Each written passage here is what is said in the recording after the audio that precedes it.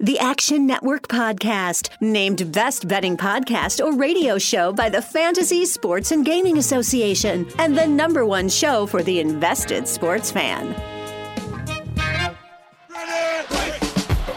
right, here we go. From the 10, throwing end zone. Spectacular catch. They're saying it's a catch. Touchdown. You see, most gamblers, when they go to gamble, they go to win. Oh, my God. That's incredible. Big bank, small bank, I like to make money. All right? That is the ultimate kibosh. You want to bet? And we are underway. Hello, everyone. Welcome back to another NFL Fantasy Flex episode of the award-winning Action Network podcast presented by BetMGM, the official odds provider of the podcast. I'm Matthew Friedman, the editor-in-chief of Fantasy Labs. Here with me are Sean Corner and Chris Raybon. Sean is the Action Network Director of Predictive Analytics. Chris is a senior editor and analyst at the Action Network, and they are two of the best fantasy football rankers in the world. Week 2, it was painful. It was as painful as week 1 was joyful, and we are moving on to week 3. And of course, in this episode, as always, we are highlighting the players at the top of our rankings, which are live now in our fantasy tool at the Action Network. We're discussing the guys we're high and low on, including daily fantasy values, fades, and tournament plays. For more on DFS, check out our Fantasy Labs models. And as always, we're going to speculate on a couple of prop bets for each position. And joining us in his return to the show is Will Brinson, a senior NFL writer for CBS Sports and the host of the Pick 6 podcast. Will, how's it going? What's going on, guys? Thanks for having me back. It feels like 435 years since my appearance on the show last season. That's what a pandemic will do to you. But pumped to talk some week 3. And by the way, in the word to paraphrase Bill Belichick, I'm on to DFS. Yeah. That's where I'm at after week 2. I'm on to DFS. I don't know how much I can salvage having selected second overall in multiple leagues this year. Yeah, I don't remember if you had the beard last year or not, but you're fully in the quarantine beard. We are 100% bearded podcast, and fellas, it is looking good.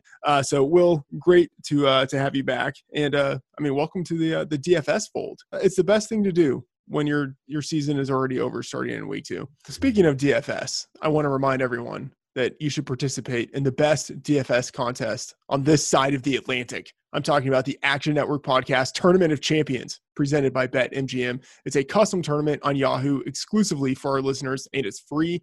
You can join by clicking on the link in the show description. The top 10 finishers each week will get over $1,000 worth of Action Network prizes, and the top 5 finishers each week punch their ticket to the Wild Card Weekend Grand Finale, where they will compete for the grand prize, a Las Vegas trip for 2, valued at $5,000, courtesy of BetMGM. Again, listeners can join for free every week. Click on the link in the episode description to join. All right, guys, let's get into the show. And Will, I want you to kick it off by talking about the guys that you have at the top of the quarterback position. In our rankings, we have Lamar Jackson, Russell Wilson, and Kyler Murray. Who do you have as your top 3 this week? That is it. I mean, you were taking Lamar. I don't think that you can get away from Russell. Actually, you know what? I take that back. I would have Lamar up there. So the other 2 guys that I would want to include would be Dak and because I can't quit him, Matthew Stafford, which is probably a mistake because the Cardinals' defense actually looks good. But I do think Dak warrants inclusion, and obviously Mahomes as well. I think that Mahomes can put up plenty of stats against the Ravens, and what should be a shootout. That total is well north of 50. But yeah, I mean, Lamar, Russ, Kyler, and then maybe throw in Dak. I think that would be maybe a T3 situation. I'm not sure how you can bench Kyler the way he's running the ball, even if you had Dak as on your bench for Kyler.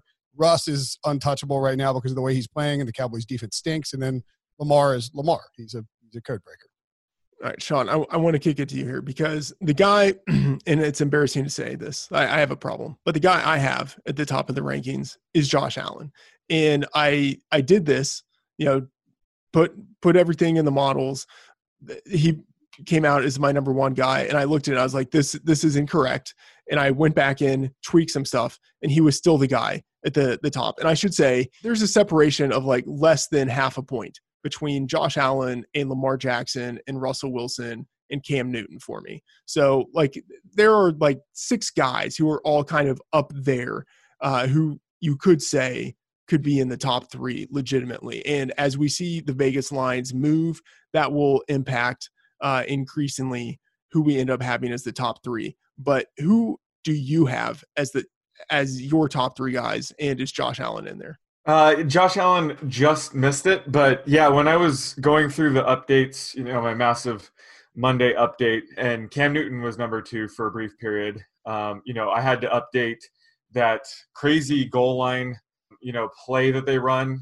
His rushing touchdowns are going to be pretty sustainable if they keep that up. So he was number 2, and then I was updating the Bills, and then Josh Allen took over number 2.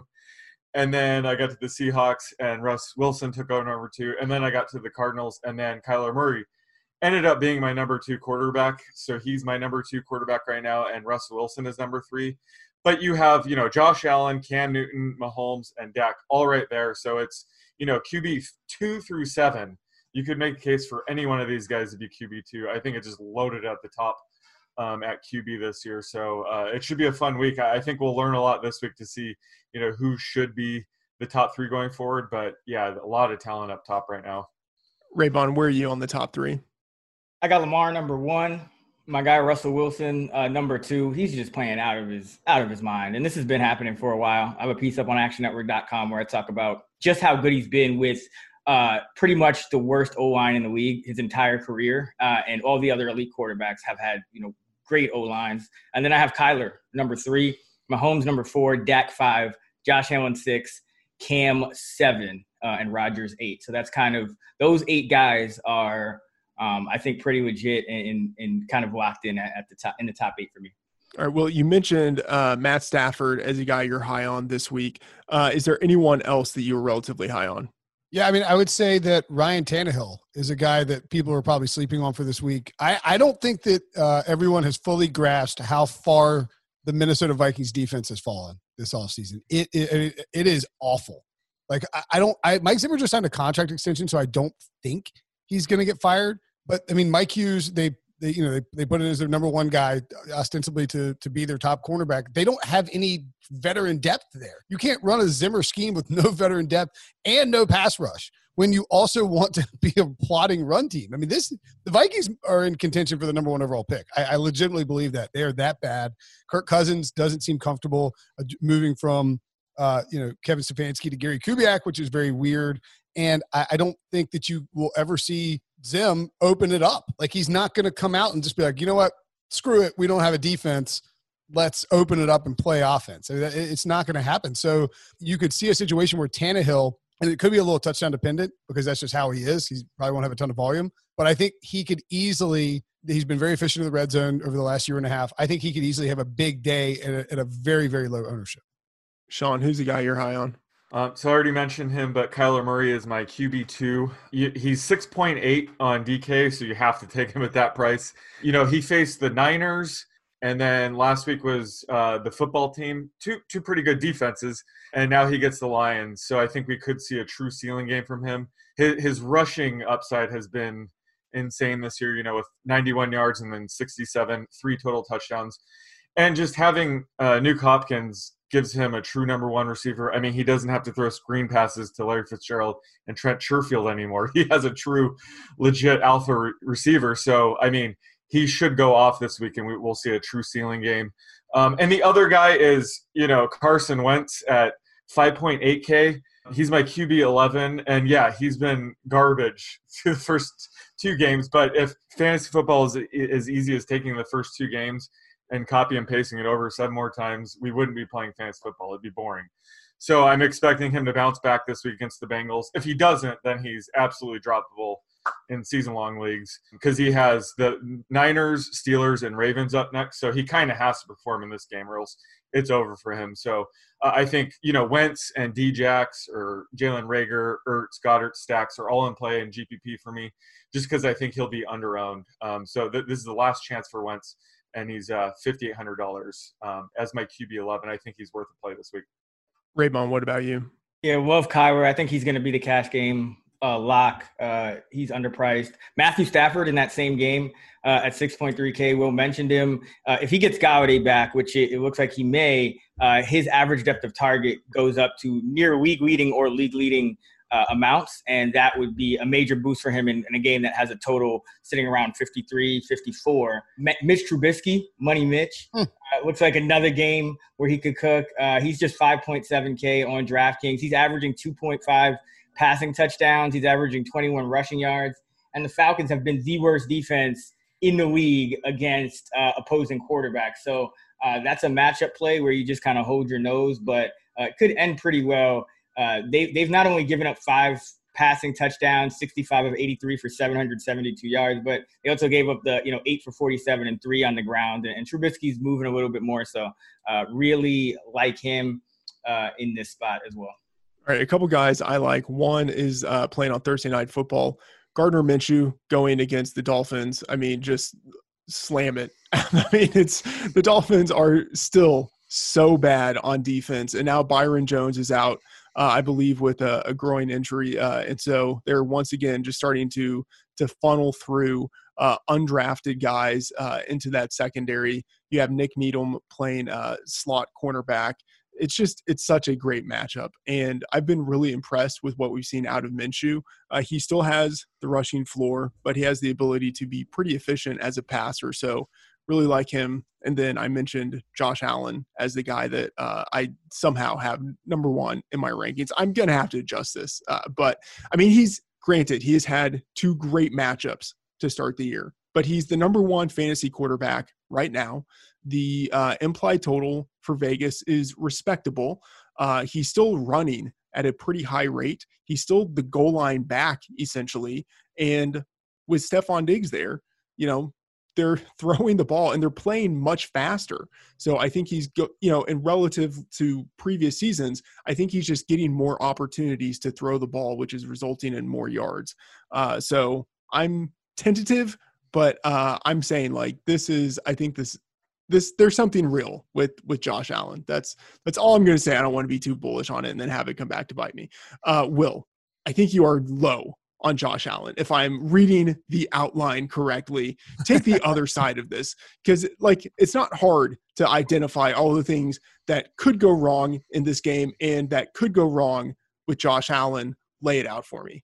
What's better than having the guy with no models show up and be like, who's not going to have a good week? Josh Allen. You're like, well, what? Hey, one sec. Based on how my models have done, no models are probably better. So talk to me.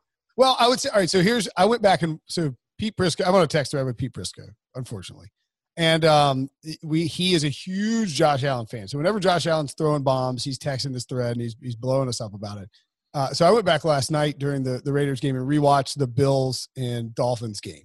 A couple of things about Josh Allen. I am very high on him for the long-term future. I think that he has made significant improvements in how he plays. Notably, he's really shortened up his delivery, and he's throwing from a bunch of different arm slots. Like he completely changed his mechanics in the offseason. It's startling if you really go back and watch it. So he's shortened his delivery, which has allowed him to increase his accuracy.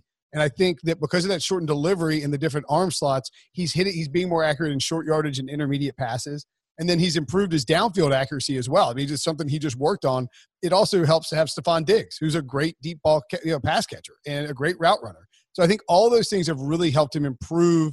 And I believe he's a top 3 MVP candidate along with Russ and Kyler right now. I believe the Bills are absolutely a challenger for the Patriots, even with a healthy Cam.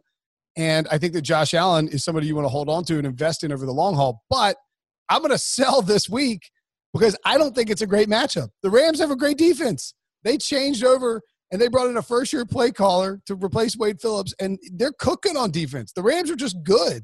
And I think you're going to see the way that they'll approach Josh Allen. They won't let him run as much.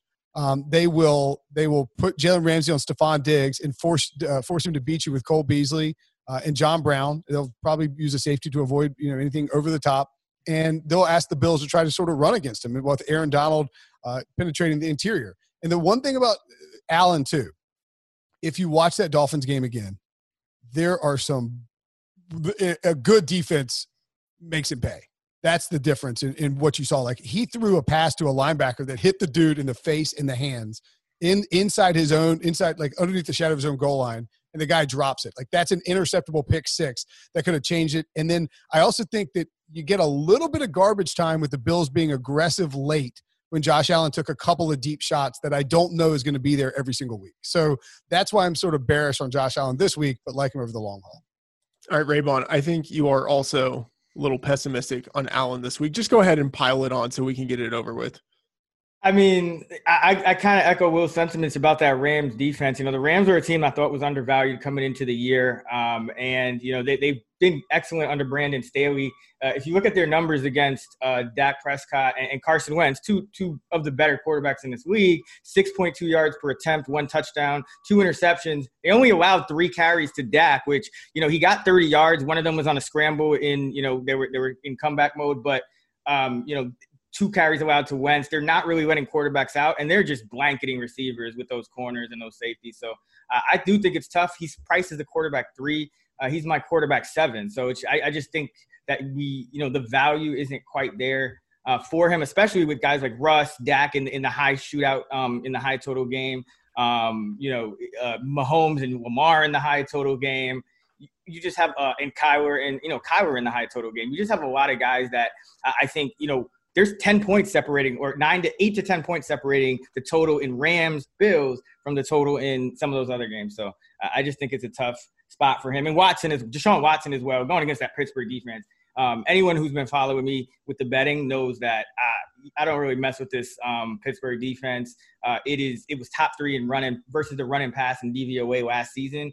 And, Houston's well on its way to its 0-3 start. That's probably going to have to dig itself out of. And I don't want any parts of Deshaun this week. Yeah, Raybon, I'm with you there on Deshaun Watson. Where do you have him ranked right now among quarterbacks? He looks like, let's see, I have him at QB 11. I have him QB 11 right now. Okay. I have him at QB 15, which just feels incredibly shocking to me. I need to just burn my models and start from scratch, because I can't imagine something that would shoot out Deshaun Watson at QB 15. But Will Fuller is going through some injuries apparently, and no DeAndre Hopkins. Things are coming back to earth for Deshaun Watson, and he has that horrendous matchup. So I'm with you. Watson is the guy that I'm relatively low on. Usually we disagreed on the show, but I'm actually right with you, not only on Watson, but you mentioned Gardner Minshew is a guy you like. He's currently my QB 9 right now. So right there with you. Yeah, that's exactly where I have Minshew at QB 9. Sean, who's someone that you're relatively low on? Well, I'm also low on Deshaun Watson. I have him QB 12. He's absolutely off the radar in DFS at 6,500 there. And, Will Fuller, even if he does play, is going to be less than 100%. So going into Pittsburgh with Brandon Cooks and Jordan Akins is not inspiring confidence in me. Deshaun Watson will have to flash his rushing upside to even be matchup proof at this point. I mean, we already mentioned there's a ton of talent up top. So, he's off the map in season long, unfortunately, too. I would start Gardner Minshew over him as well. And the other guy I'm low on is, it's not too shocking, but Tom Brady at Denver at 6,100. He's my QB 23, so he's completely off the radar in season long for me. I think this is a matchup. They'll be pretty run heavy and conservative, even though Mike Evans and Chris Godwin should be back. They're at Denver against Jeff Driscoll-led offense, so they should dominate this game. I don't think they'll need to lean on the pass game as much. We talked about it at length heading into the season. This Buccaneers offense won't be the same with Brady as opposed to Jameis Winston. So I think this is a week where I'll be fully fading this Buccaneers offense. Maybe not Leonard Fournette, but we can get to that later. All right, Sean, give us a player prop for the quarterback position. And by the way, I should say, everyone, you can check out our Fantasy Labs player prop tool, where the props with a bet quality of 10 have a 59% win rate over the past 2 years, which is obviously much better than I did in week 2. Oh my. It was literally the worst player prop betting week of my entire existence and any past existences that I might or might not have had. Anyway, when player props are posted, you can bet on them at BetMGM. Sean, give us the player prop. Well, I think I picked a good one here because we're going Josh Allen passing yards. It just makes me uncomfortable right now to even project this. So, having you three all seem to disagree with each other. So this should be fun. But right now I have it at 258.5, and I don't feel good about it. I'll take the under. I'll take the over. I'll take the over. I'll be the fish here. Miami and the Jets are totally different defenses than one with Jalen Ramsey. Hope you're enjoying this great Action Network podcast. I want to make sure you know about the Locked On Podcast Network. Locked On has a daily podcast on your favorite team. Welcome to Locked On 49ers. You are locked on to the Dallas Mavericks. Welcome, everybody, to the Locked On Lakers podcast. Let's go. Locked On podcasts are hosted by the local experts who know your team better than anyone and give you the inside scoop. So go to your podcast app and search Locked On, your favorite team. Subscribe to your Locked On podcast. All right, let's get to the running backs and the guys at the top of our rankings. I mean, no Christian McCaffrey, no Saquon Barkley. The guys at the top of our rankings, Alvin Kamara, Ezekiel Elliott, Derrick Henry, all totally three fine players. But, normally there are other guys at the top of our rankings, and now we are forced to move on in this running back apocalypse. Will, who are the guys that you have at the top of your rankings? Yeah, I mean, it's Henry. Like I mentioned the Vikings. I think this is a bounce back spot for him. I think people will be scared of Derrick Henry after last week, and that like how the Titans scored 33 points and Derrick Henry. I mean, I guess it just should be obvious when he's 60% owned and like they've still managed to score 33 points and he rushes for 84 yards. I mean, that's just how DFS works, I guess. Kamara, I'm fine with there. I think the guy that you could even sneak into the top that and I don't do the weekly rankings. I leave that to Jamie and those guys. So I may be insane with this, but like Chris Carson is really intriguing to me in a game that should be a shootout because of just how well he's played in the passing game. And we should expect, I think, a lot of points scored in that. So, like, if you think Zeke can be a top-tier running back, why can't Chris Carson? All right, Sean, how did your top three shake out?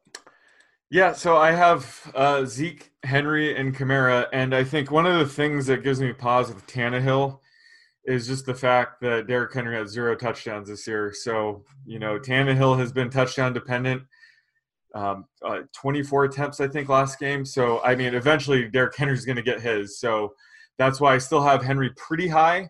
It remains to be seen if Darrington Evans returns this week. Henry hasn't really shown as much as I thought he would in the pass-catching department, but I think he still has some upside there. So I still have Henry number 2, but Kamara is making a solid case right now. Without Michael Thomas, I think they're going to lean on him a ton. So I think by the end of the week, I could have Kamara number 2, but either way, it's a three-way battle, and Zeke is clearly number 1 in this potential shootout against the Seahawks. All right, Raymond, what about you?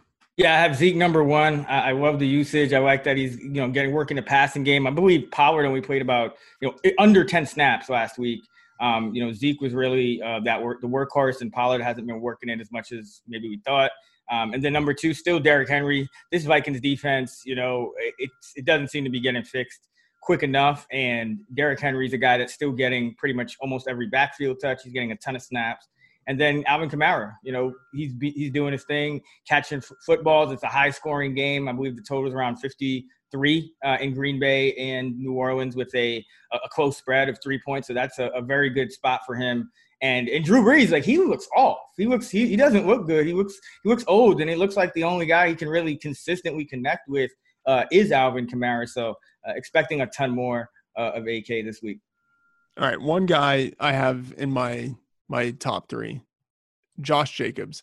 And I'm kind of surprised that I have him there, given that we have the Raiders on the road as underdogs. Obviously, get your odds at BetMGM, and right now they are 5.5-point underdogs. But I think we're going to see the Raiders continue to have a run-heavy approach. I think they're going to be able to keep the game close. And I think, we're seeing Jacobs actually get more usage in the receiving game than we had anticipated. And so I have Jacobs in my top 3. Will, I'd kind of like to get your thoughts on Josh Jacobs and what you see for him. By the way, the other guy that I think could sneak in the top 3 and wasn't on my undervalued list, but I want to mention, Jonathan Taylor. Like, they're going to feed him against the Jets, and the Jets are terrible. As far as Jacobs goes, you're right. We were doing a Twitch stream on Sunday, and Nando DeFino of The Athletic was on with me and Adam Azer, and he was saying if you redrafted, he would go with Josh Jacobs as the top 3 in terms of guys that you would take right now, with McCaffrey banged up and Saquon out for the year. Like, if you redrafted for the rest of the season. And I thought he was a little crazy because I didn't, I was like, I want to see what happens in, if there's a negative game script against a team like the Saints. Is Josh Jacobs still out there? Is he still catching the passes? Do they go with Jalen Richard? And John Gruden is just going to go with Josh Jacobs. He's going to make Josh Jacobs the receiving back a thing. There was a rumor out there before the season that Gruden was irate, just incensed that Kyler Murray won Rookie of the Year instead of Josh Jacobs, and that he was going to show everybody what Josh Jacobs could do by unleashing him and like just turning him to a workhorse and using him in the passing game. And Jacobs worked on his passing skills. They've targeted him a ton in the receiving game. We know Derek Carr loves to check down. So if you're in a situation as a running back, you're going to see targets from Derek Carr in the passing game. And Jacobs is a workhorse with a very good offensive line that even looked good shorthanded. They were still creating holes after Trent Brown was gone and after losing Richie Incognito in the middle of the game. So I think Josh Jacobs is, he's a slam dunk week in and week out. And New England's rush defense may be a little vulnerable against this Oakland rushing attack. All right, Will, someone you are relatively high on. I have on this list, the 2 guys I included, sort of more sleeper options, but Kenyon Drake and then Darrell Henderson. Drake specifically, I think, has played pretty well so far this year, but he hadn't gotten the scores quite yet. I think they've been wanting to feed DeAndre Hopkins for the narrative to make sure that everybody knows DeAndre Hopkins is awesome. And Drake has gone up against the 49ers, who were completely healthy at the time, and the Washington football team. Those are 2 of the best defensive lines in football when they're healthy, great at stopping the run. And who's not good at stopping anybody? The Detroit Lions. So I like Kenyon Drake to get a healthy dose here in this game. I think they could be up by a bunch of points, and they're just pounding the ball. And then Henderson, I've always loved his talent. I don't love the matchup this week quite as much because the Bills are a good defense. But Sean McVay's got something figured out in terms of using motion before the snap, and he's got the running game cooking again. And Henderson looks like he could be the guy with everybody else banged up. Sean, who's someone you're high on? I am extremely high on Miles Sanders this week against the Bengals. He's my running back 5 right now. He's only 6,400 on DK, which is way too cheap, considering just his underlying usage last week was a true workhorse. So, with CMC and Barkley out, it opens up the top 5. So I think that's why it's surprising to me that he's in my top 5, but not when you consider the bloodbath that was week 2. He saw 20 carries. One of them was a goal line touchdown, which is huge. He ran a route on 70% of Wentz's dropbacks. And this is a great matchup. We saw Nick Chubb and Kareem Hunt both put up RB1 scores against the Bengals. So I think if Miles Sanders continues this kind of usage, he's in a smash spot here.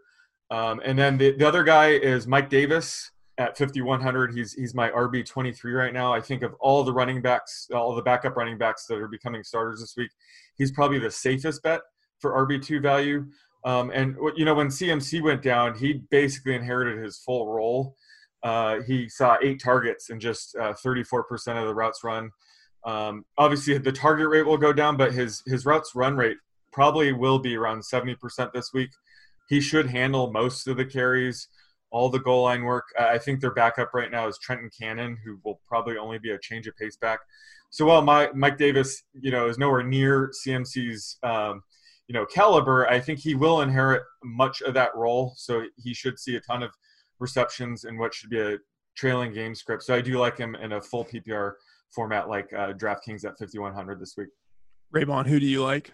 James Robinson for the Jags has handled 36 of the 44 backfield touches. Jay Gruden, has been the coordinator in Jacksonville, has been a guy that's rode with these undrafted guys in the past, and it looks like he's doing that again. They're home favorite against Miami, so it should be a pretty positive game script in that one. So I think you continue to ride him. The guys that Sean and Will just mentioned, I think Kenyon Drake is way too cheap on DraftKings at just $6K. Going against the Lions that just let Aaron Jones go absolutely off. I mean, it was just silly with how bad they were on run defense. And Miles Sanders, I agree too. Look at Cincinnati and what they allowed to Nick Chubb after we were kind of worried about Chubb, in week 1, and he got right really quickly against that Cincinnati defense. Miles Sanders getting probably more of the workload than we thought he would in the passing game for Philadelphia, with Boston Scott taking a little bit more of a backseat. And then Chris Carson, he's in my top 7 at running back this week. When you have Russell Wilson at quarterback and playing like this, hitting, and not just hitting underneath passes to tight ends. Like Russell Wilson's, I think he threw a touchdown to 4 different wide receivers in last week's game, and that's against the Patriots. That's hard to do. Carson has caught touchdowns in both games, so he's getting left open simply because how well Russell Wilson is playing, and that also is going to help them in the running game. In week 1, he had just 6 carries. Maybe people were a little bit worried it was kind of a blowout, but in week 2, 17 carries, 72 yards, 3 more catches, so 20 touches. That's right where he's been his entire career as the starter for Pete Carroll, right around 20 touches per game. So love all those guys, and think you keep riding James Robinson as well. All right, a guy I'm pretty high on is Kareem Hunt. What I like about him, well, one, obviously, I think it's a good thing that the Browns are favored, just more points that they can score. But the big thing is that I think, unlike Nick Chubb, is that he's game script independent.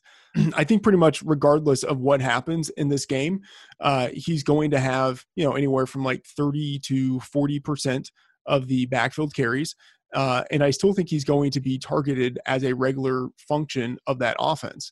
If things don't go according to plan, then I think he could have even more fantasy upside if he ends up seeing a lot of targets. So he's someone I'm much higher on, have him in the high end RB2 range.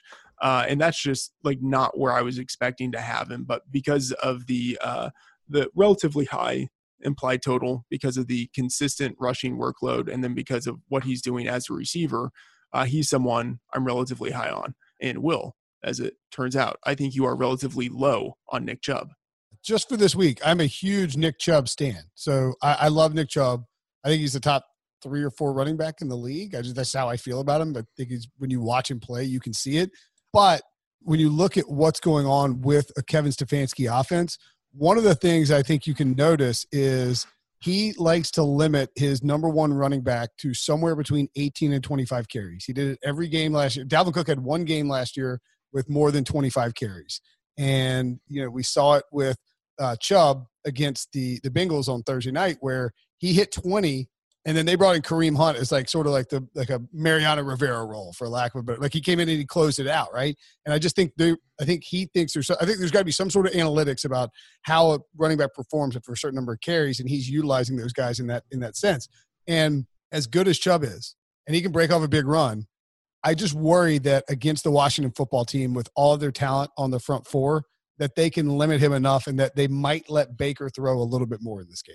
Totally agree with you there. Sean, who is someone you are relatively low on? Well, as a person that has a ton of Boston Scott and Kareem Hunt shares, it pains me to not only be high on Miles Sanders, but I'm also low on Kareem Hunt this week, especially Sean, why? Why are you doing this to Friedman? He just went 4 and 17 on props. Let him live. I can't help it. I can't help it. So, believe me, I share your pain. I have Kareem Hunt in almost every league. So here's why. For DFS, especially at 6,100, I can't spend up for him this week. He's just off the RB2 radar. I have him RB26. But here's why. Last week he was able to crush value based on those 2 touchdowns, and it was great to see.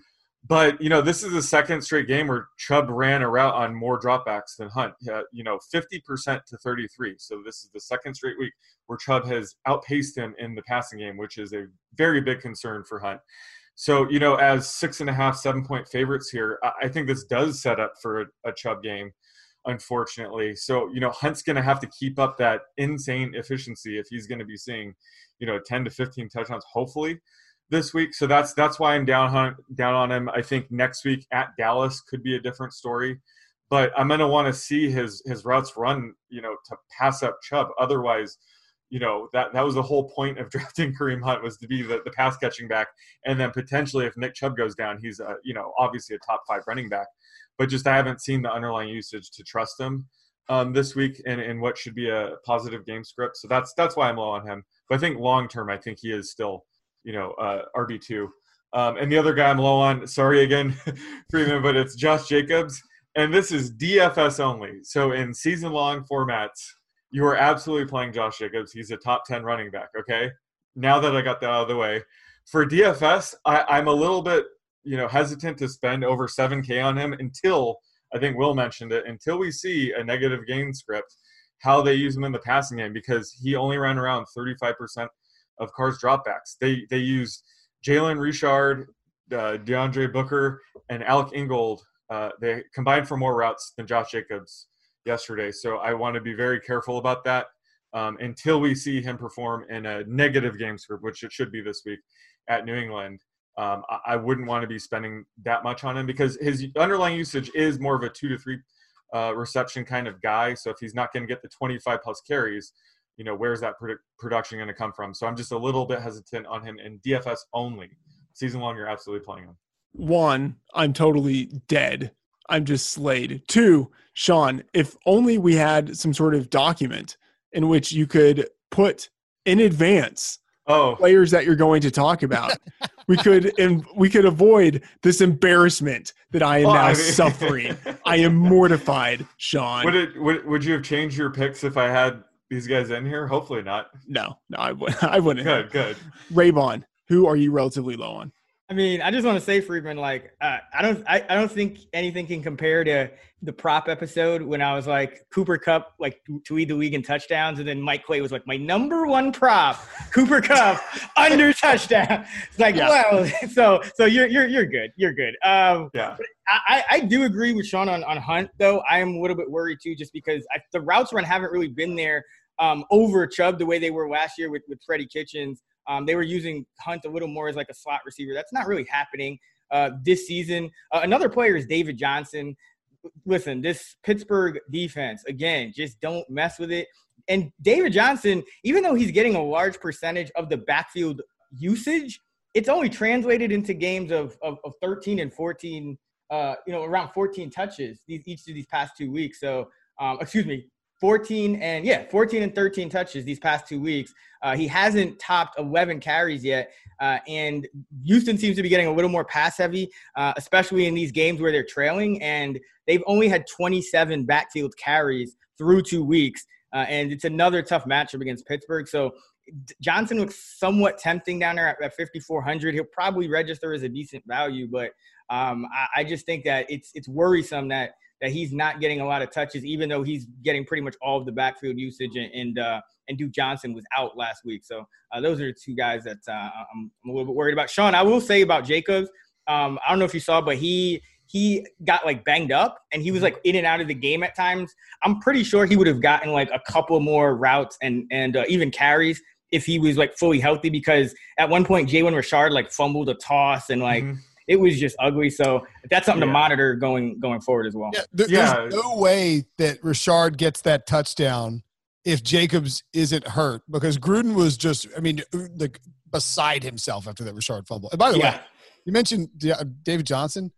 Is it possible that DeAndre Hopkins trade won't work out for the Texans? Because it feels like it might be leaning that way.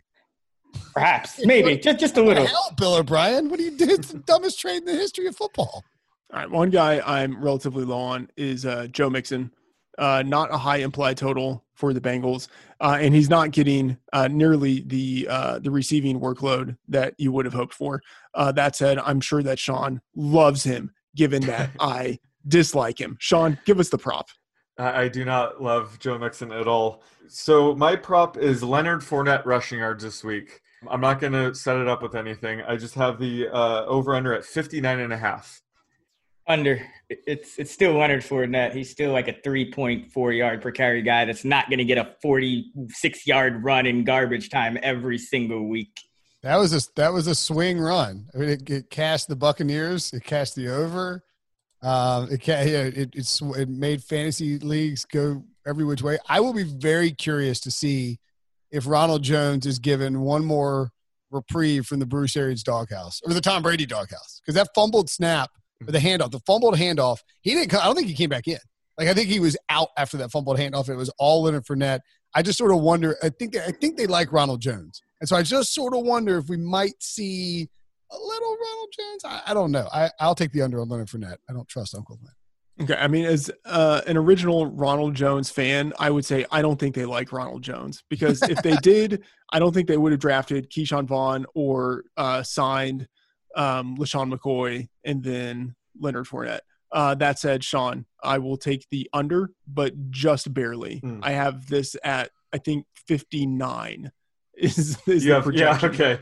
How many rushing yards do you have Ronald Jones for then? Because that's really the prop, is the split between the two. I have him at 36. Oh, okay. Yeah, we're very close then. And also remember the that defense for the Broncos was pretty good against the run. In week 1, they held Henry to 116 on just 31 carries. And then in week 2, Connor had a 59-yard run at the end of the game, but the other 15 carries went for just 47 yards. And Benny Snell, 3 for 5. So they pretty much gave up one big play in the run game, and that's it. So that's concerning for a guy like Fournette, because like you don't expect Denver to give up another 59-yard run and Fournette to get another 46-yard run. Right. Yeah. No, I agree. The matchup's not great, but I just think this game script will be pretty run heavy. That's why I'm trying to get it right. I would say the top two teams I hate projecting the most when it comes to backfields, number 1 is the Lions and number 2 is the Bucks. So I'm just hoping we get some clarity here. So it's just the Lions that I get a headache projecting. But I think you're right.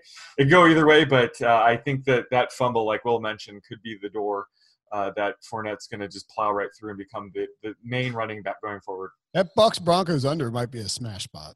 Yeah. I've already taken Broncos team total under, so I'm right with you, Will. And we're already conceding that Jeff Driscoll will be the nuts in DFS this week, right? We all agree on that? Yeah, okay. That's right. No. Can't wait. Stupid sport. Up next, we have wide receivers, but first, let's take a quick break to talk with Peter Jennings, a.k.a. CSU Ram 88, a two-time DFS world champion and co-founder of Fantasy Labs. Pete, how's it going? Doing great. Week 2 was a big success in tournaments with Aaron Jones. Amari got the 100-yard bonus. Unfortunately, didn't get a touchdown, but very excited for week 3, where I think there's a ton of value and a lot of directions to go. All right, well, how are you approaching cash games? So cash games, we're going to have a lot of cheap running backs. I think there's a clear-cut option on DraftKings at quarterback, which we'll talk about. In general, I think there's going to be some pretty obvious chalk that I played last week in cash, lost last week in cash, but there's going to be some strong pivots in tournaments, which hopefully one or the other will work out. All right, well, you mentioned tournaments right there. What are you doing for GPPs? GPP is going to be game stacking and getting off some of these cheap running backs, paying up at running back, getting off some of these chalky receivers, and probably going away from the quarterback, who I think is going to be extremely chalky, but for good reason. All right, well, why don't you mention that quarterback? Who is he?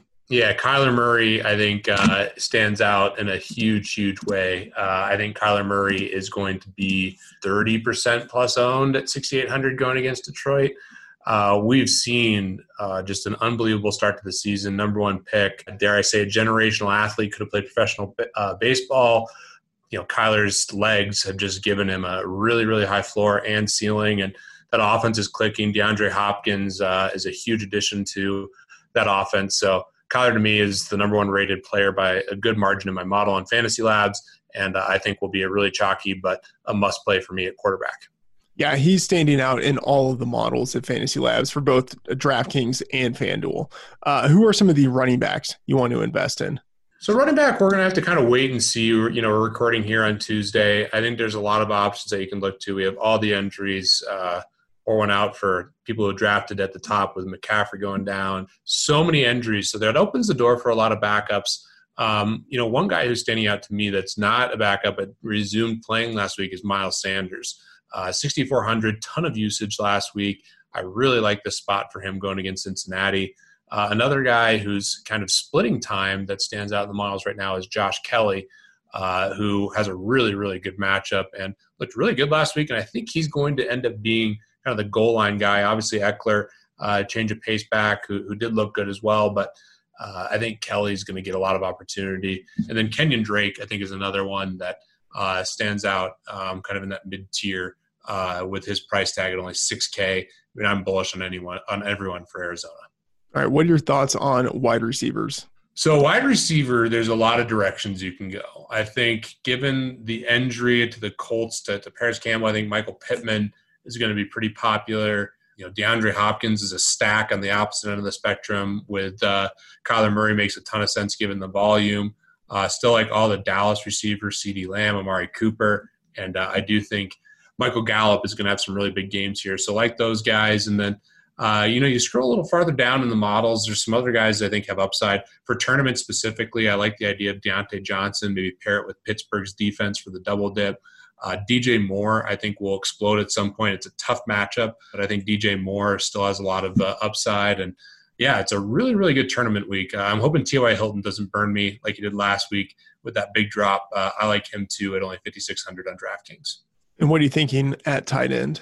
So tight end, I think the clear-cut value play, just from a points per dollar perspective, is Zach Ertz. Price is coming down, 5,100, still seeing a lot of volume, going against the Bengals at home. Just too cheap. He's right next to Goddard, who I think is a really talented player, probably the most talented tight end on the team. They're both great. But Zach Ertz, given kind of his role and what we've seen historically, 5,100 is really cheap. Also like Logan Thomas, 3,700. I think he makes a lot of sense this week against Cleveland at only 3,700. And Dan Arnold, if you're going to stack up Kyler Murray and you want to go away or maybe a double stack with DeAndre Hopkins, Dan Arnold's really cheap at 2,800. So like those guys, Darren Waller just came off a really good game on Monday Night Football. He has a tougher matchup against the Patriots, but he's another guy to throw in the mix. All right. And are there any under-the-radar game stacks that you found? Yeah, there definitely are a lot of good games. I mean, it's easy to say this isn't the underrated part, but if you're going to stack this Arizona-Detroit game, I think you want to do it with different pieces. I mentioned how I think DeAndre Hopkins is going to be really heavily owned. If you're going to do that, maybe you go with Kyler and like Christian Kirk, or maybe you go with Arnold and you run it back a little differently. I think that Kyler is going to be chalky, so I'm less inclined to do that, but I do think there's still ways you can be contrarian with one of the highest totals on the board. The other high total, obviously, is Dallas-Seattle, which I want pieces of. That could be a little chalky, but sneaky games. How about this Minnesota-Tennessee game? I think that game has potential to shoot out more than people think. Adam Thielen had a great week one, didn't have the same week in week two. I think he's interesting. And Derrick Henry and these Tennessee Titan guys are interesting. Derrick Henry coming up kind of a bust. It's not ideal to stack a game with a running back like him, but he can score quickly. So that's interesting. And I actually am pretty bullish on the Titans passing options, especially if Brown comes back. So that's a sneakier game that the total's on the rise. And I think Arizona, Detroit, and Dallas, Seattle will catch a lot of ownership. So any game that is not one of those two, I think you're going to catch with really low ownership. So I'd be looking to those game stacks for sure. Awesome stuff. Pete, thanks for dropping in. Thanks so much for having me. The NFL season is upon us, and our friends at BetMGM Sports are offering Action Network podcast listeners a great sign-up offer.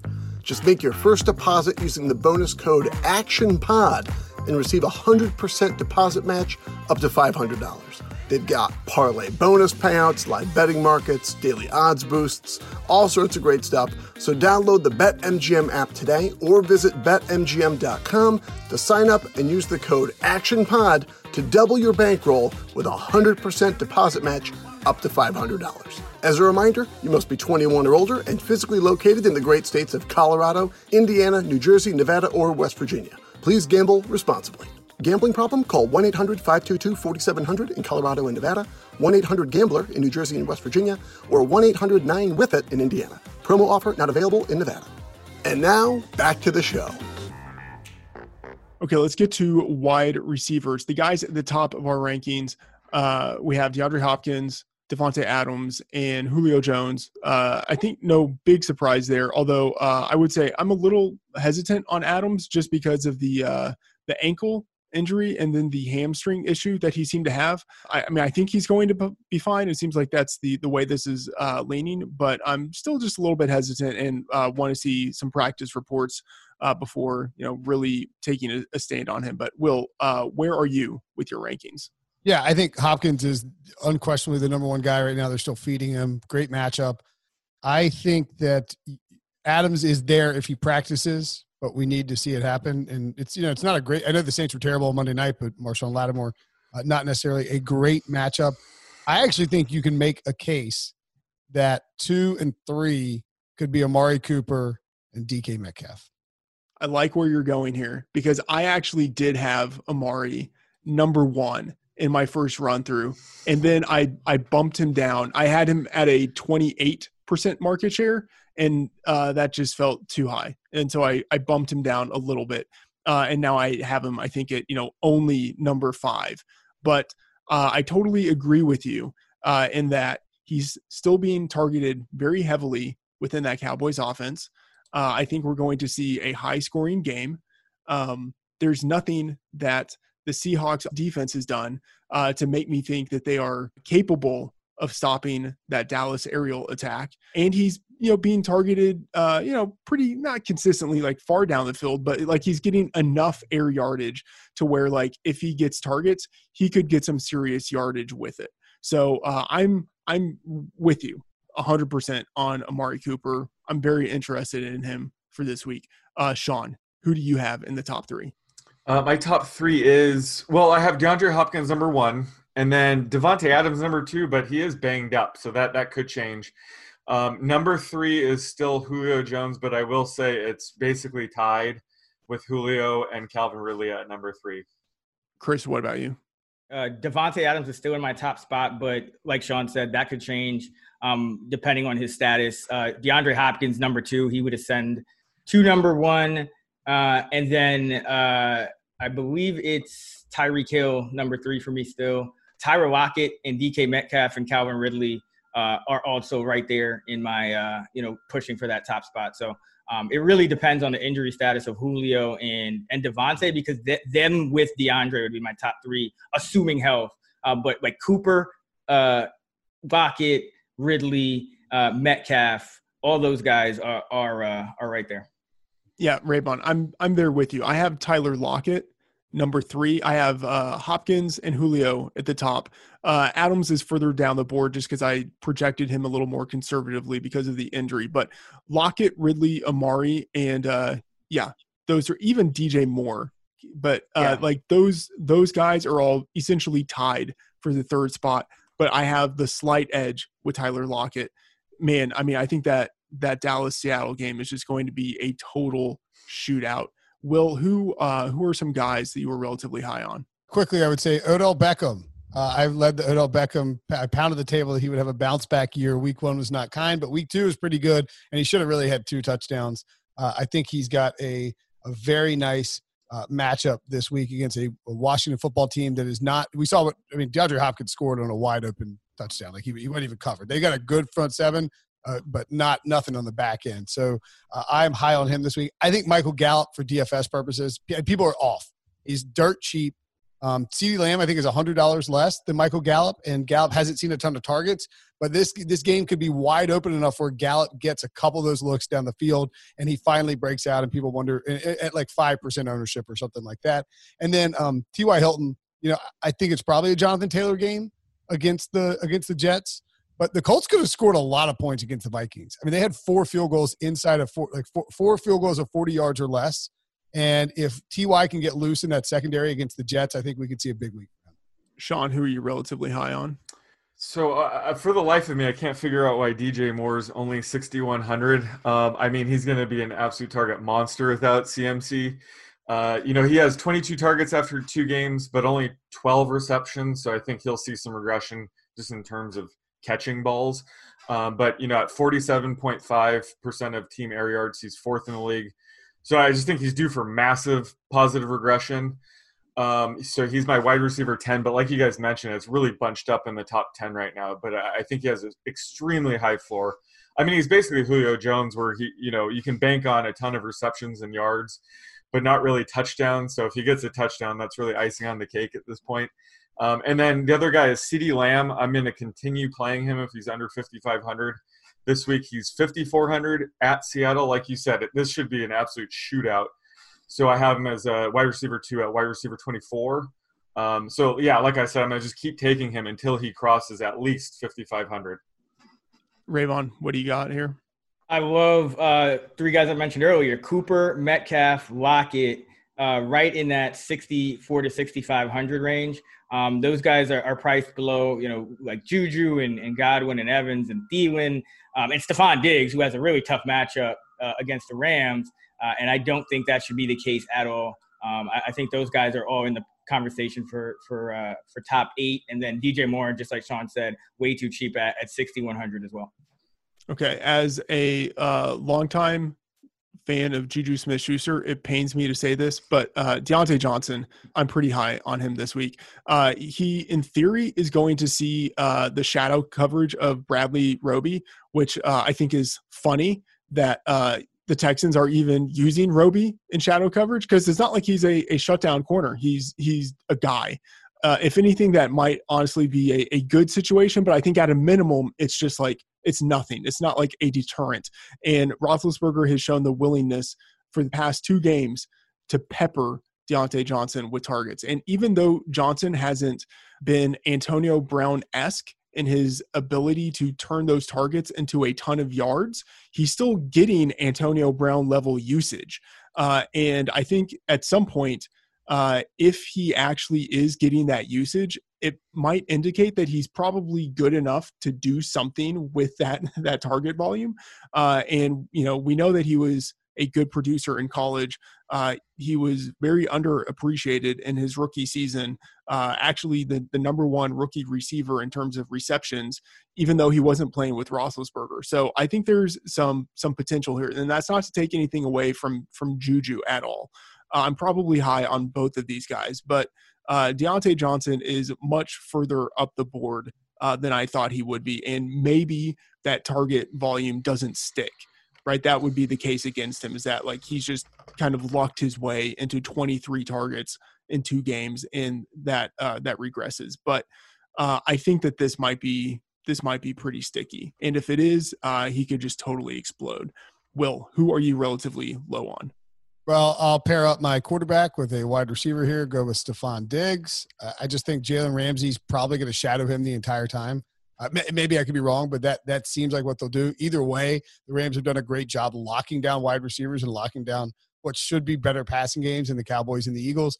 I don't think we see a massive game from Diggs. I think people will be chasing his breakout against the Dolphins. But if you watch the game, there's a shot where like Diggs is running with the ball towards or making a catch, and like Byron Jones is laying on the ground holding his crotch because he hurt his groin. Like, he's just laying there like French toast, and Diggs is running with the ball. And I mean, you feel bad because the guy's ripped his privates up, but like I don't know. I don't think he's going to get that sort of matchup in this week. Sean, who are you relatively low on? I'm also low on Diggs, especially at 7K. This week, the arrow is certainly pointing way up for he and Josh Allen. Like I said last week, I thought they were a sneaky stack. But this week, yeah, I have him at wide receiver 15. He has a tougher test this week against Jalen Ramsey, so I think he could be overowned. Easy fade for me, but we'll absolutely be stacking him again in the near future. And I'm also low on Chris Godwin and Mike Evans. Brady will finally get both receivers back healthy this week, but unfortunately this is a game where I could see them being run heavy at Denver against Jeff Driscoll. This is one of those games where it would be nice to have Jameis Winston throw a couple interceptions, maybe a pick 6 to keep them in the game, but I just don't see that happening. I think they'll play it pretty safe. So I have both guys as, low-end wide receiver 2s. I think that just having everybody healthy sort of caps everyone's ceiling. This isn't really a high-volume offense quite yet, so I'm low on both guys this week. Raybon, what about you? Absolutely, Stephon Diggs. He stood out, and I would even say John Brown as well. If you look at the Rams against wide receivers, 41 targets for just 300 yards. That's just 7.3 per target. The league average is about 8.1, and no touchdowns through 2 games on 41 targets. Remember, they faced Amari, they faced CeeDee Lamb, Gallup, Deshaun Jackson, like a decent group of receivers. They've just been shutting them down. And then another guy a little further down for me is AJ Green. He's been getting a ton of like looks from Joe Burrow, and they haven't been really translating all that much. And I just think that against this Philly defense, they held McLaurin in check to 61 yards and 7 targets, no touchdowns. They haven't allowed a touchdown to wide receivers. And Robert Woods, who had a big week 1, he was kind of de-emphasizing the game plan a little bit, wasn't able to really break free. Just 2 catches on 5 targets for 14 yards, while Cooper Kupp, jumped up with 5 of 6 for 81. So, and Van Jefferson had 4 for 45. I think that Green is a little more similar to Woods, and that he's probably going to run a few more routes on the perimeter. And I think they're going to have to kind of dial back his usage for at least this game and let Burrow spread it around a little bit more. So, and he just doesn't look back yet, like fully back yet. So Green's another guy. Like the targets are there, but not really loving it. All right, one guy I'm relatively low on, and I'd like to second the Tampa Bay Buccaneers there with Sean, low on them. But one guy I'm low on, Keenan Allen, who had a pretty good game last week. But I think this week we might see the Chargers go back to Tyrod Taylor. And I think that will not be a good thing at all for Keenan Allen. And so I have him right now projected outside of, I believe, my top 36. So thinking of him as more of a wide receiver for this week. Sean, give us the prop. So it gives me great pleasure to be able to ask this question already in week 3. I think it's truly a 50-50 prop. So who will score more DK points this week? Julio Jones or Calvin Ridley? That's spicy. I will say Julio Jones because I think the whole world thinks Calvin Ridley will. That is spicy. And I do think that is pretty much 50-50. Yeah. This is the best case scenario for Ridley. I mean, Julio's obviously, being slowed down by this hammy injury, but him playing with a hammy injury is probably the best case scenario for Ridley. I think if Julio was like downright ruled out, I might lower Ridley a little bit, but really Julio running around sort of gimpy is sort of best case scenario for Ridley right now. That's a good point. I will take the Ridley side of this just because I do think that Julio is probably hampered more than we think. You're wish casting your 90-1 lead the league. Yes, right now he's in the lead, so I'm not going to say anything. I don't want to. I got him at 40. So yeah, I'm going to go Ridley because number one, if Julio plays even through an injury, that'll be great for him as a decoy for Ridley. But number two, I usually knock down guys a percentage when they're playing through an injury, so Julio will get that, which will kind of equalize it. But the right answer may be none of them because the Bears have been pretty tough. It might be Russell Gage. Amendola went for 81 on 7 targets in week 1. Marvin Jones got held to 55 yards and 8 targets. Cephas 43 yards and 10 targets. And then last week, Golden Tate led the Giants with 47 yards, caught 5 of 5. Slayton just 33 yards on 6 targets. CJ Board 32 on 3. Shepard just 29 on 4. He's playing more outside, and Ratley didn't even catch any of his 2. So they're playing really good perimeter defense and struggling over the middle. Maybe a Hurst and Russell Gage game. Raymond, I love how you took the time to deconstruct the prop. Thanks for doing that. Yeah, I could have just floated I'll give you Gage at 6-1, Hurst at 6-1. I'll take it. I'll take it. No, I just wanted to point that out. I agree. About Gage. Don't forget about Gage. Yeah. He's playing well. All right, let's get to the tight ends. The guys at the top of our rankings: Travis Kelce, Darren Waller, and Mark Andrews. Will, who do you have at the top? That is the same group that I have.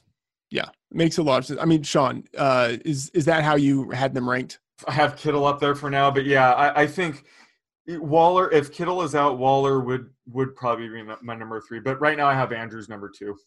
Yeah, Raybon, how do you have them ranked? I mean, I'll be honest. I have Waller number 1 right now, which is probably aggressive, but given that he has a 39% target share, which that number has to come down, it must come down. But even if it comes down, what does it come down to?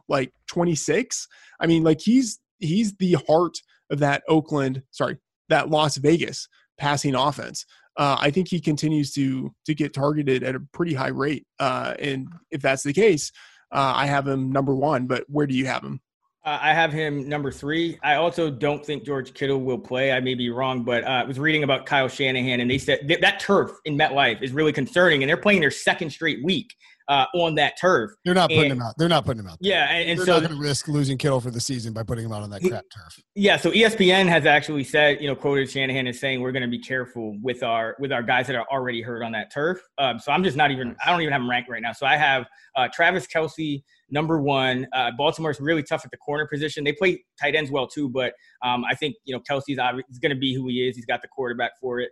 And then Andrews, I still got to go number 2. Kansas City, Steve Spagnuolo, doing a great job. L'Jarius Sneed, the cornerback, has allowed, I don't even think he's about 100 yards on 12 targets. He's already got 2 picks. They funnel the football away from receivers kind of on purpose. They like to get you to target, tight ends and backs and things like that. So I think Andrews in a potential shootout has to be number 2. And then Waller's number 3. Friedman, I'm with you on the usage is there. He actually popped as my number 2 tight end last week, and I think I lowered him, which was a mistake. But it worries me against the Patriots because going back to even last year, they were lights out against tight ends. And even with those corners, which you wouldn't expect, you would expect the ball to kind of funnel to tight ends last year. It didn't. And then this year, they've continued to just not allow production to the tight end position. Mike Gesicki had a slow game. Greg Olsen had Russell Wilson's only blemish of the season, essentially, by dropping a pass into the lap of the defense for his pick 6. And then Russell Wilson didn't even look at his tight ends the rest of the game. I mean, Russell Wilson went completely nuclear without even looking at his tight end. So New England doing a good job against tight ends. This probably could be the game where Waller takes a little bit of a step back. But I still have him number 3 because the volume is just too strong. Yeah, I hear you there on Waller and the matchup. It is tough. I would just say Waller is different than a lot of tight ends that the Patriots have gone against. One thing to your point about Andrews, and we will need to kind of keep an eye on this. Tyrann Mathieu. People have talked in the past about him playing sort of this safety slot cornerback hybrid role. I think that's been a little bit overblown, but last week, he literally did play slot corner. And if that happens again, then that means that he won't be matching up against Mark Andrews, which I think would be a big check mark in favor of Andrews and what he could do against the Chiefs in week 3. So something to keep an eye on. Will, sorry, real quick. Was Matthews in the healthy for the last matchup against them last year, when they played in week 3? Because Andrews actually did have a pretty bad game, just 3 catches for 15 yards on 7 targets. So that's a really great point. Yeah, I think Matthew was the guy matched up against him in week 3 last year. So if he's not matched up against, but I'm also thinking they know that Mark Andrews is an important part of that passing offense. They might just shift Matthew back to strong safety for this game. Will, who are you relatively high on? A guy I loved I've been talking about this Buffalo-Miami game. I don't know why I like it so much. It's Buffalo and Miami, but Mike Gesicki looks like he might be actually starting to break out a little bit. And I mean, he made some really athletic catches for Ryan Fitzpatrick. We know that Fitz against the Jaguars on Thursday night is probably going to have to be throwing the ball a little bit. Decent chance that they're in a positive game script if the Jaguars get a lead and James Robinson's running the ball and then they're throwing to Gesicki. They tend to throw a lot against Buffalo and were successful. I think Gesicki could have another big week this week. Sean, what about you? So I think in DFS, I think I'm going to be spending up at quarterback. I'm going to be spending up at wide receiver, going to be spending up at running back. So I think this week, especially Logan Thomas at 3,700. I mean, he just has an insanely high floor at that price. He ran around 95% of the dropbacks last week, leads the team in targets to 17. That's 1 more than Terry. So I just think given his high floor, you got to take him at that price. And the other guy, this is going to make Raybon so happy, is Dan freaking Arnold. Oh, my God. 2,800. Okay? Welcome, Sean. Thomas and Arnold. I love it. Like I said before the season started, if you want 2 catches for 20 yards, Dan Arnold is your guy. But, Max Williams was out last week. He might miss again this week. So Dan Arnold's routes run spiked up to 72% last week. That should continue. If defenses start to really key in on DeAndre Hopkins, which I think it's probably a good idea, Dan Arnold could be one of the guys that benefits, especially at home against the Lions. So I think just if you're going to take a cheap flyer at tight end, Dan Arnold is the man this week. Okay, and Williams is definitely out this week. He was just placed on IR. So Raybon, who are you relatively high on?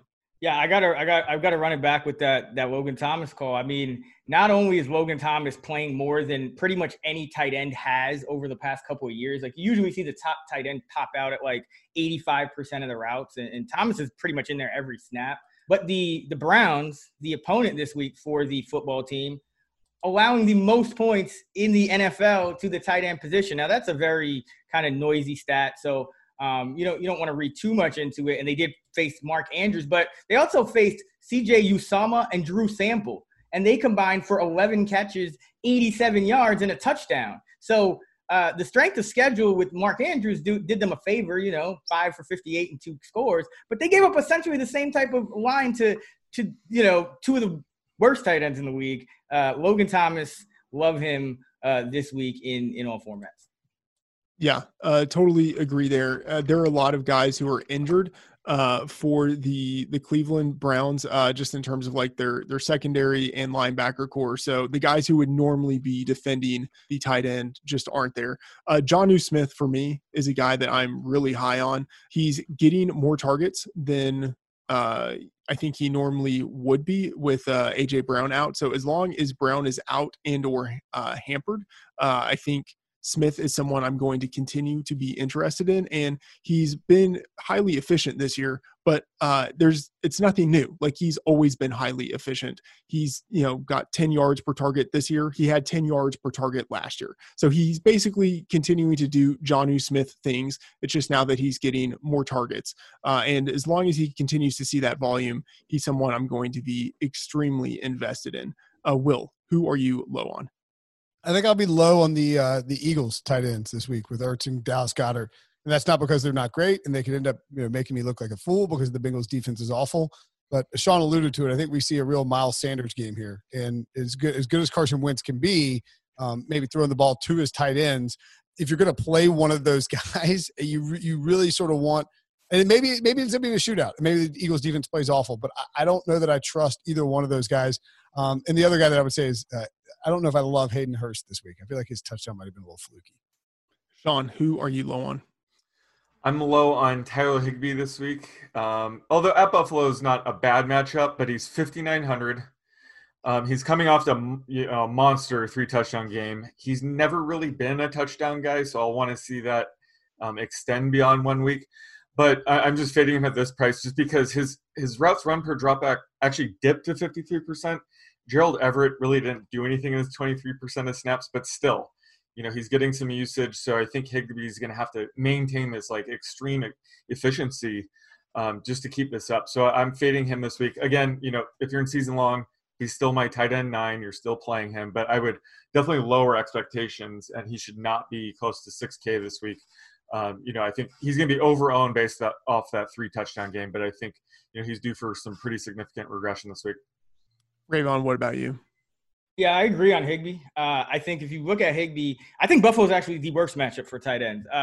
The last 2 years, they've been top 3 in yards allowed. They gave up a big game to Mike Gesicki. Why? Because Mike Gesicki ran 26 of his 32 routes in the slot.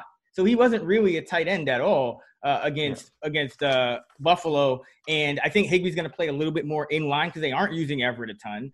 They still want to get Cooper Kupp lined up in the slot. They're using him every snap. So I do think this is actually a bad spot for Higbee, and I'd be concerned all year about using tight ends against Buffalo despite that big game from Michael Gesicki. Yeah, and just kind of piggybacking on that, I think I'm relatively low on Gesicki this week, in part just because I could see sort of massive overreaction in the market to what he did last week. Okay, Sean, give us the prop for tight ends. So I'm going to stick with Tyler Higbee. So his receiving yards, I have it at 50.5. I'll take the under on anything in that game. I think. I just think Rams-Bills is going to be like 17-14, and people are like, man, that would be very explosive. I got him 5 yards under. I think coming into the year, kind of the consensus projection was around 45, 46 yards per game. That's where I have him. So under. I have it at 51. But I'm going to take the under just to have lopsided action here. Yeah. All right. Now I need him to go over, even though I'm fading him. All right. Will, content, what do you got for us at CBS? What should people check out? Go to, when you're done listening to this podcast, just flip to your little Apple podcast store, your Spotify, or wherever you are, and download the Pick Six podcast. We have like 8 shows a week. It's out of control. Great football content. Have smashed our parlay. We do a parlay every Friday with RJ White, me, Kenny White, and Pete Briscoe. 2 for 2 on the season so far, which can't possibly keep going, but you never know. Maybe you come show up, get a big payout. And, of course, got picks, Sunday recap, everything at CBSSports.com and Twitter at Will Brinson. All right. Be sure to give Will a follow on Twitter. You can follow Sean, Chris, and me in the Action Network app at the _oddsmaker, Chris Raybon, and Matt F. the Oracle. Use the app to get real-time odds and track your bets for free. Please subscribe to and rate and review the show and listen and download on Spotify. See you again next episode.